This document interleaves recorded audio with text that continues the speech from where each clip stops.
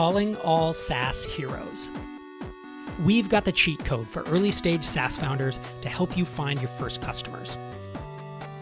We'll be focusing on 4 unique strategies and giving you the tools you need to have a successful launch and spark early growth. If you have less than 500 customers, you'll want to power on and level up your SaaS. Join us March 23rd through the 25th from 11 a.m. to 12:30 p.m. Eastern Time each day. Explore the world map of MicroConf Remote, visit the Power Up Lounge, and explore the community of vendors who will help you beat the final boss. Register at microconfremote.com. And we are live. Welcome to this week's episode of MicroConf On Air with the eerie theme music. I dig it. Producer Xander doing the 8-bit kind of minor theme. There's the one game where you were in the graveyard on the NES. That's grooving, man. Welcome to today's episode of MicroConf On Air. I'm your host, Rob Walling. Every other Wednesday at 1 p.m. Eastern, 10 a.m. Pacific, we live stream for 30 minutes to this awesome theme music. And we cover topics related to building and growing ambitious SaaS startups that bring us freedom and purpose and allow us to value and maintain healthy relationships. We focus on relentless execution with a long-term mindset. We think in terms of years, not months. And as such, we don't burn ourselves out by working crazy hours, sacrificing our health, or our relationships. Thanks so much for joining me this week. We're covering a topic that is near and dear to my heart. It is mentorship for founders, and specifically mentorship for SaaS founders. This is something that I think 16 years ago, I think back to 2005 when I started my blog, I would have been a little skeptical of it, because when I would read magazines or listen to interviews or read books, the mentorship was always this grandiose. In Silicon Valley, I grew up in the East Bay of the Bay Area, so I hate to paint it all with a brush, but it was the venture scale.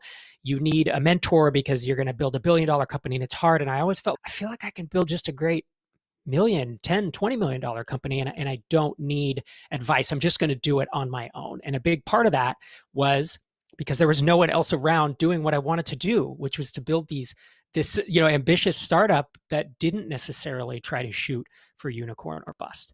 And what I eventually realized is that there are folks out there who are just enough ahead of you. They can be 6 months, they can be a year, they can be 5 years. Maybe they've just seen 20 or 30 SaaS companies start and grow. And so mentorship is something that I have since become a firm believer in, as you can tell by MicroConf, just connecting folks one another to have those interactions. Mastermind groups are a form of mentorship. If you think about it, the podcast MicroConf On Air is a form of, maybe it's not direct one-on-one mentorship, but it's definitely sharing lessons learned to a lot of folks at once. And today's guest is John Knox. He's at Wind Addict on Twitter. And John Knox is a SaaS angel investor. He's been in the MicroConf and the SaaS circles for many years. He's an investor in the Tiny Seed Funds 1 and 2. He's an active member of our Slack channel, and he chimes in and helps a lot of our portfolio companies. He's an investor in 1 Second Every Day, in Peter Sum's branch that is now turning into Reform.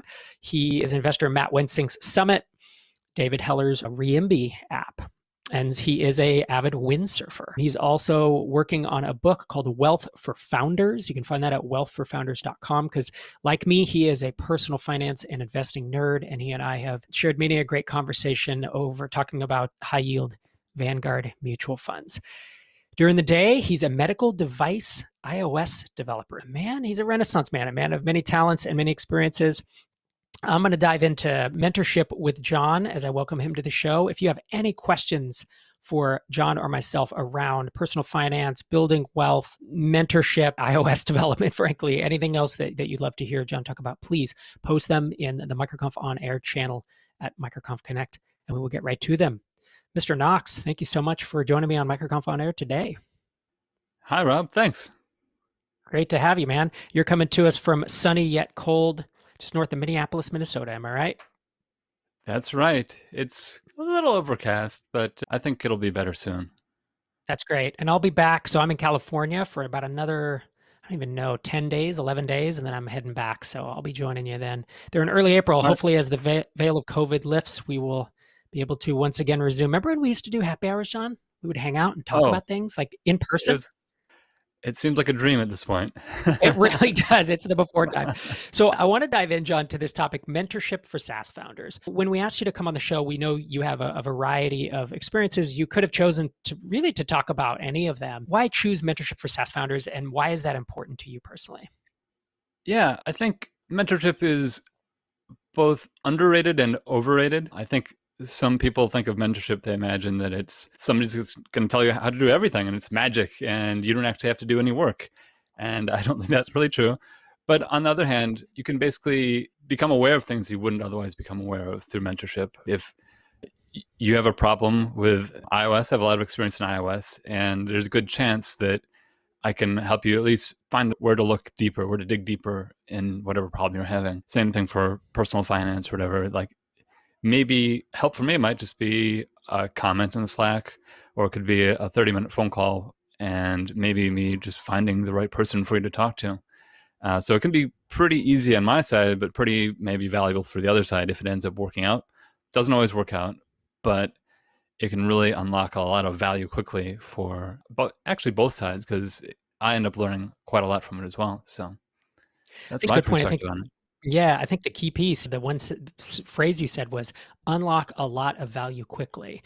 And something that I have come to realize was over the last maybe 11 years total, but really it was only maybe 4 or 5 years, was a point that clicked with me where it's, wait a minute, me actually introducing a founder to someone who either winds up investing in them or winds up becoming a business development relationship, winds up doing an integration, winds up working for them. Just an intro can often be worth hundreds of hours of work, right? Because if you post your Indeed job description and you promote that and you go through all the resumes and you get to this candidate in the end, and that can literally be thousands of dollars, hundreds of hours, versus if I know a candidate and I know they're a perfect fit for you and they decide that they want to come work for you, that intro can be incredibly time saving. Just like similar to what you're saying with iOS development, if there's a technical thing that you have learned that someone else hasn't, it's shortcuts, right? It's cheat. I hate to use the phrase cheat codes because we're using it for MicroConf Remote next week, so I'm stealing it from producer Xander a little bit. But it really is, like you said,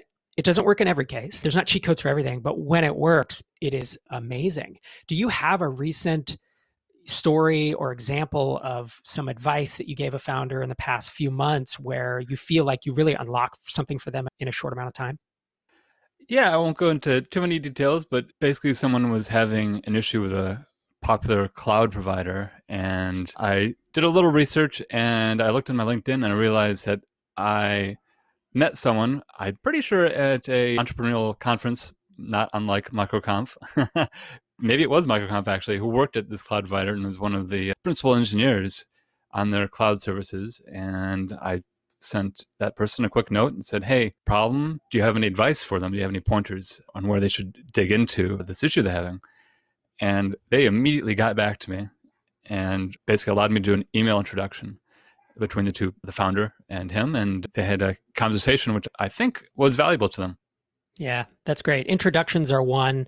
I think technical issues are another. I think a founder the other day was thinking through whether or not to do a big certain type of promotion that could be risky for them. It could mean a lot of money and a lot of exposure, but it could also maybe make their existing customers pretty angry.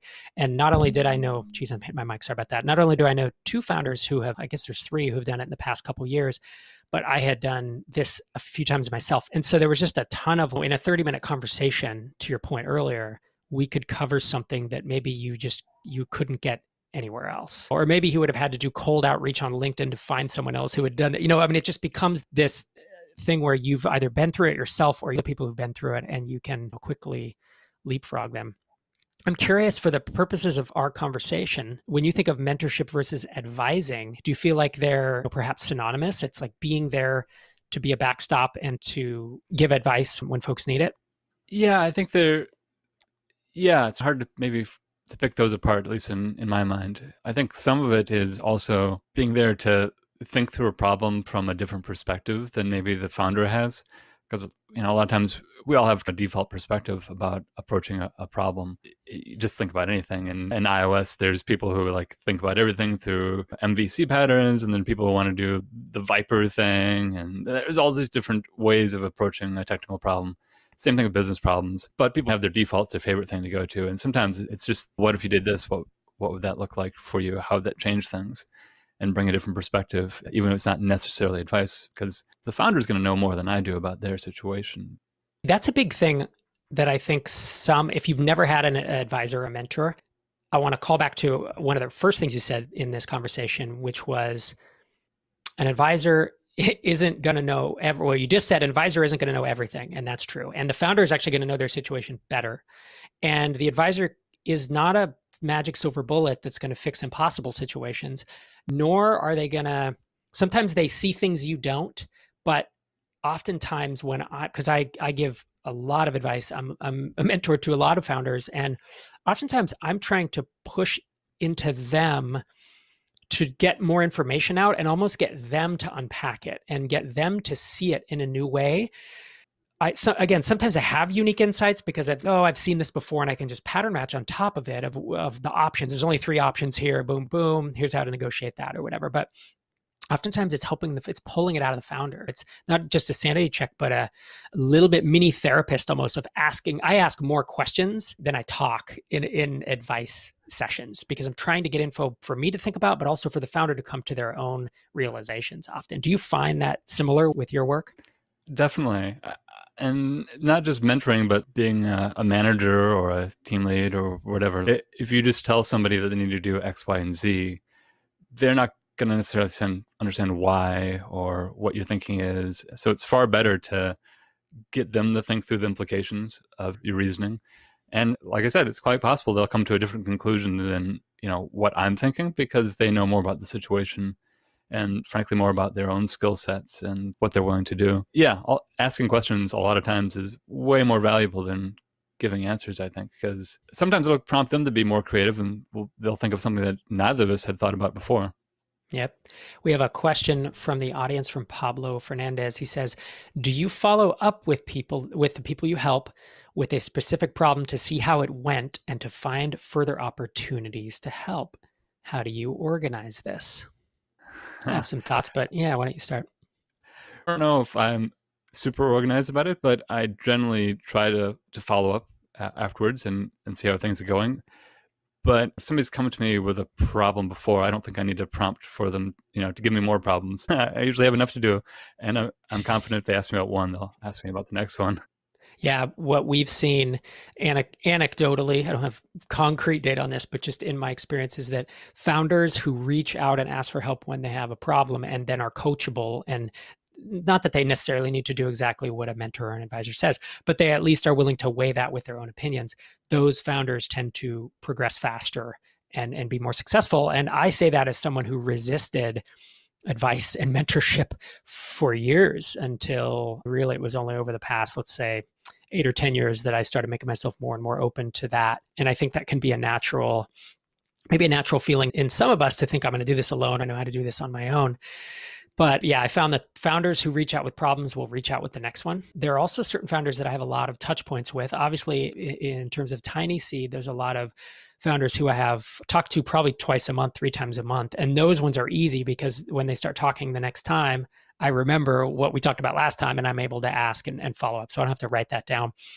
Then there are angel investments I've made where I don't have regular contact with folks. And for those folks, when they ask for advice or thoughts, I give them the thoughts and I let it go. And usually they circle back with a text a few weeks later, oh, this is how it went. Or sometimes it's 6 months and I'll be like, hey, remember that situation we talked about? Whatever happened with that? Since I'm only brought in to talk about like pretty big things, it's almost like we're going to get bought. We're going to acquire a company. We're going to do something larger, at least with my angel investments. Those ones are big and I do tend to hear how they end. I think there are obviously a lot of smaller issues going on with Tiny Seed folks. There's a follow-up. Cool. There's 2 more questions, actually. This is great. Please keep them coming. Follow-up from Pablo. He says, any recommendations on how to become more coachable? Ooh, that's a good one. You have any thoughts on that, John? Ooh, that's hard. I think going back to what you said earlier about being reluctant to take advice from other people, I probably still have that problem. It's hard because at least I feel like you go through school and schools don't like cheat codes, right? They want you to do all the work yourself, and the group projects tends to be, one person doing all the work and that sort of stuff. And so I think you really need to be an entrepreneur. You'll benefit from trying to let go of that intentionally. And even personal finance, I know a lot of people who want to do their own taxes. And I'm like, you're crazy. Pay the $200 and let somebody else do that work for you. What are you doing? Same thing for entrepreneurship. You don't need to figure out everything. You don't need to figure out your sales funnel. You don't need to figure out your whole marketing thing. You're allowed to ask for help and try out other people's ideas. You don't have to own it. You should understand why you're doing it as best as you can, but you don't need to do everything yourself. It's not cheating to get somebody to help you out. Yeah. And I think my thoughts on that, on recommendations to become more coachable, I can say from my perspective of experiencing it firsthand, I struggled to find the people that I wanted to listen to in the early days. And I felt founders, when I wanted to be a founder, I wanted to take advice from founders. Whether that's right or wrong, that was how I wanted someone who had started a company, who had been in my shoes, to give me the advice. In addition, I really struggled to find successful bootstrap founders, because it was like at the time MailChimp, and it was Basecamp, and MailChimp actually came a few years later. And I didn't necessarily agree with all the stuff Basecamp was saying at the time either. So I really struggled to find anyone. Once I did, and once I started seeing people where I was like, they want to be ambitious, but they're also not going to destroy their personal lives, and they're willing to hold funding and bootstrapping in tension. It's not this big dichotomy. I would never do this. I would always do this. People like a Hiten Shah, Jason Cohen. I'm trying to think of Steli FD, more on sales. There's a lot of people that I just have a pretty deep respect for in terms of how they run companies. That's when I started realizing, oh, I can open up to them and say, hey, I'm struggling with this thing right now. What do you think?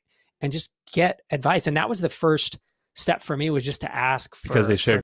Yeah. That's the thing I think is a big thing, is finding people where it's, I want to be more like you. Maybe I don't, Jason Cohen now runs WP Engine, which I don't have inside information. I'm guessing that thing's got to be worth $1 billion right now, because when I got cashed out, it was worth so I don't want to do that. I don't have the desire myself to do it, but I do like the way he approaches problems and thinks about things. And again, everything, do I want to be Jason Cohen in every way? No, I don't. But would I take advice from him because I think he's smart and I think he's been there? I would. And I also think he doesn't see the world as, oh, be a unicorn or go home. It's someone who can give me reasonable advice. So I think a big part of that is finding those folks who are just enough ahead of you, and then being willing to weigh their advice to let it challenge your beliefs. So here's a good example. I'm working on my next book. I've talked a little bit about this. It's like, tentative title is like the SaaS playbook, looking at building like $1 million SaaS app, how to get from 0 to 7 figures. And I have been so much more open in this writing process than any prior. So I have taken the table of contents, and yesterday I sent it to 4 founders whom I trust. And like Ruben Gomez is one, right? Derek Reimer. These are people that I have decade-long relationships with. And I trust that their opinion is not some flippant thing. They're not going to send me off on a rabbit trail, but they're going to give me they're going to be pretty honest with what they say. And I see that as a form of, maybe it's not mentorship, but it's certainly being open to feedback and advice. And I said, this is table of contents. I love this.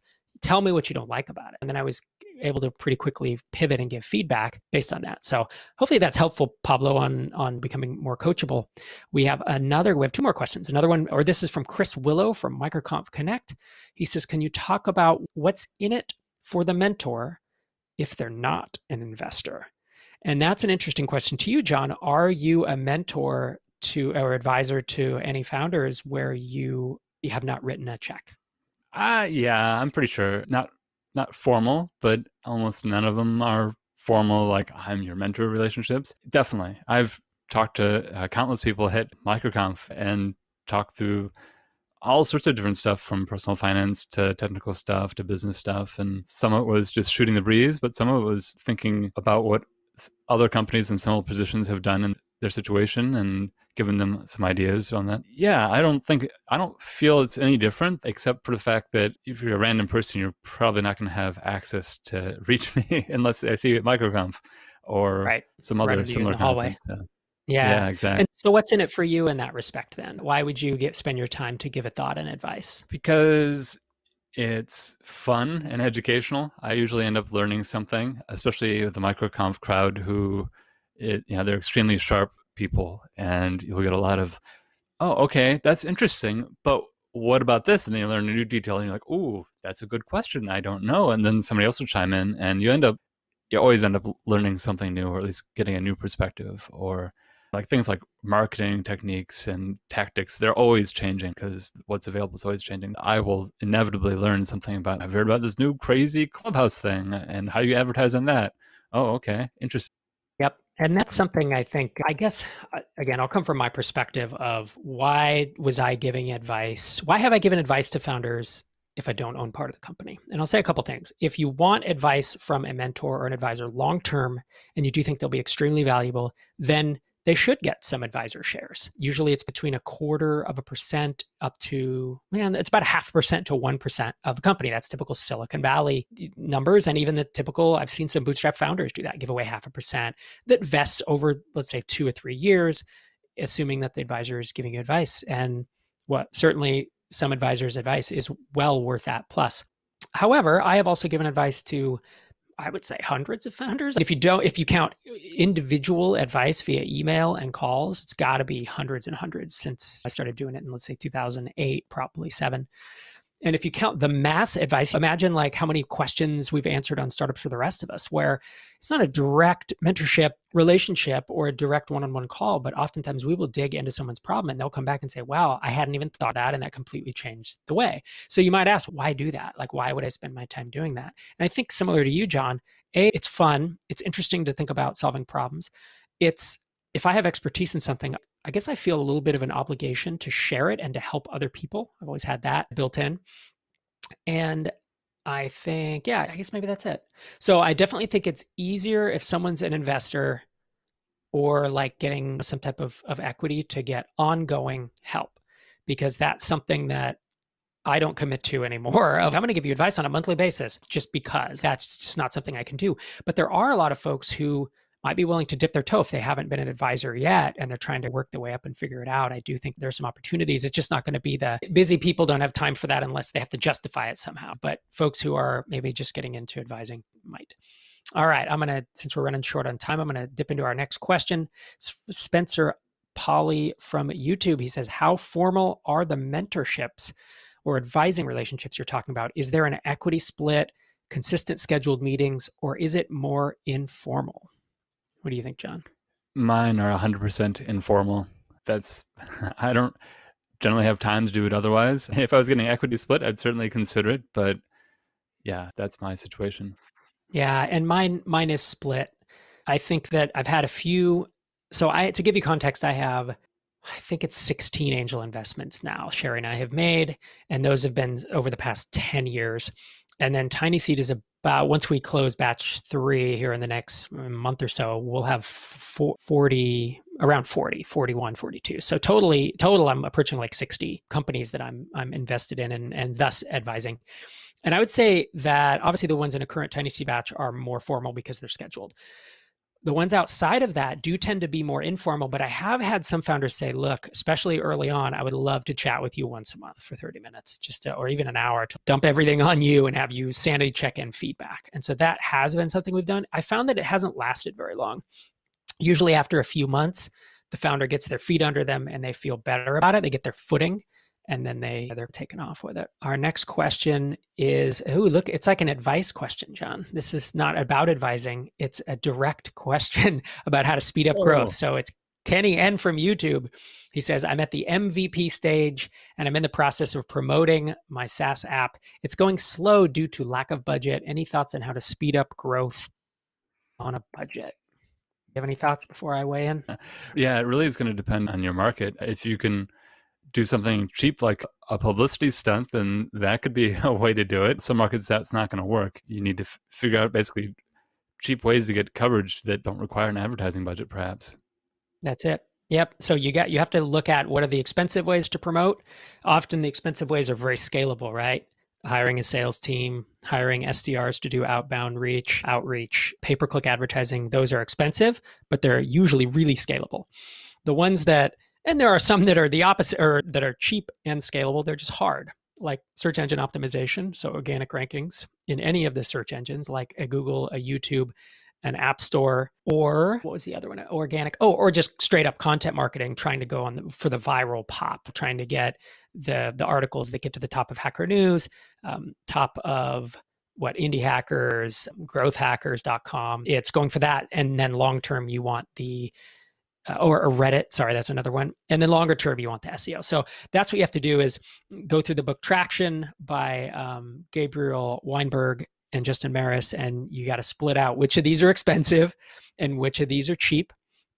In addition, next week, there's a conference online, John. It's called MicroConf Remote. And oh, wow. It's cheat codes for early stage marketing. And we're covering at least 4, maybe 5 in-depth early stage marketing approaches. And we're going to have founders or subject matter experts come on to talk numbers about very specific launches or tactics that they did in the early days to get, let's say, their first 100 or first 500 customers. And so Ruben Gomez with DocSketch, he's going to talk through his AppSumo deal that he ran last year. Derek Reimer with SavvyCal is going to talk through his product hunt launch that he did in January. And again, lay out the numbers. This is what we did. This is the screenshot of this is the approach we took. And we got this many thousands of unique visitors. On and on. So these are 20-minute sessions plus Q&A. And it's aimed at folks who are let's say 10K MRR, who are these are not super ultimate scalable. You're going to get traffic forever, but do you just need to get to ramen profitable or to default to live? That's what Remote is focused on next week. Excellent. And with that, sir, that's our time. Can you believe it? It goes so quick, doesn't it? It felt like nothing. It felt like nothing. Thank you to Pablo and Chris and Spencer and Kenny for asking your questions. It was awesome. Kept John and I rolling on this topic of mentorship. And John, you're at Wind Addict on Twitter. I'd love it if folks would go connect with you. It's been great knowing you and working with you over the past several years, and look forward to seeing you in the Tiny Seed Slack here. Absolutely. All right, let's wrap it today. So MicroConf Remote, I just mentioned it. Cheat codes for early stage SaaS marketing. Head to microconfremote.com and you can get your ticket. You'll want to get that in advance. There's a video game interactive environment. It is awesome. Producer Xander and I tooled around in there. So I think there's like a $75 ticket to have that whole thing. It's the video. Oh, there's a video only access pass that's less expensive, but the interactive environment is pretty sweet. So thanks everyone for joining us today. I'll see you next week at Remote.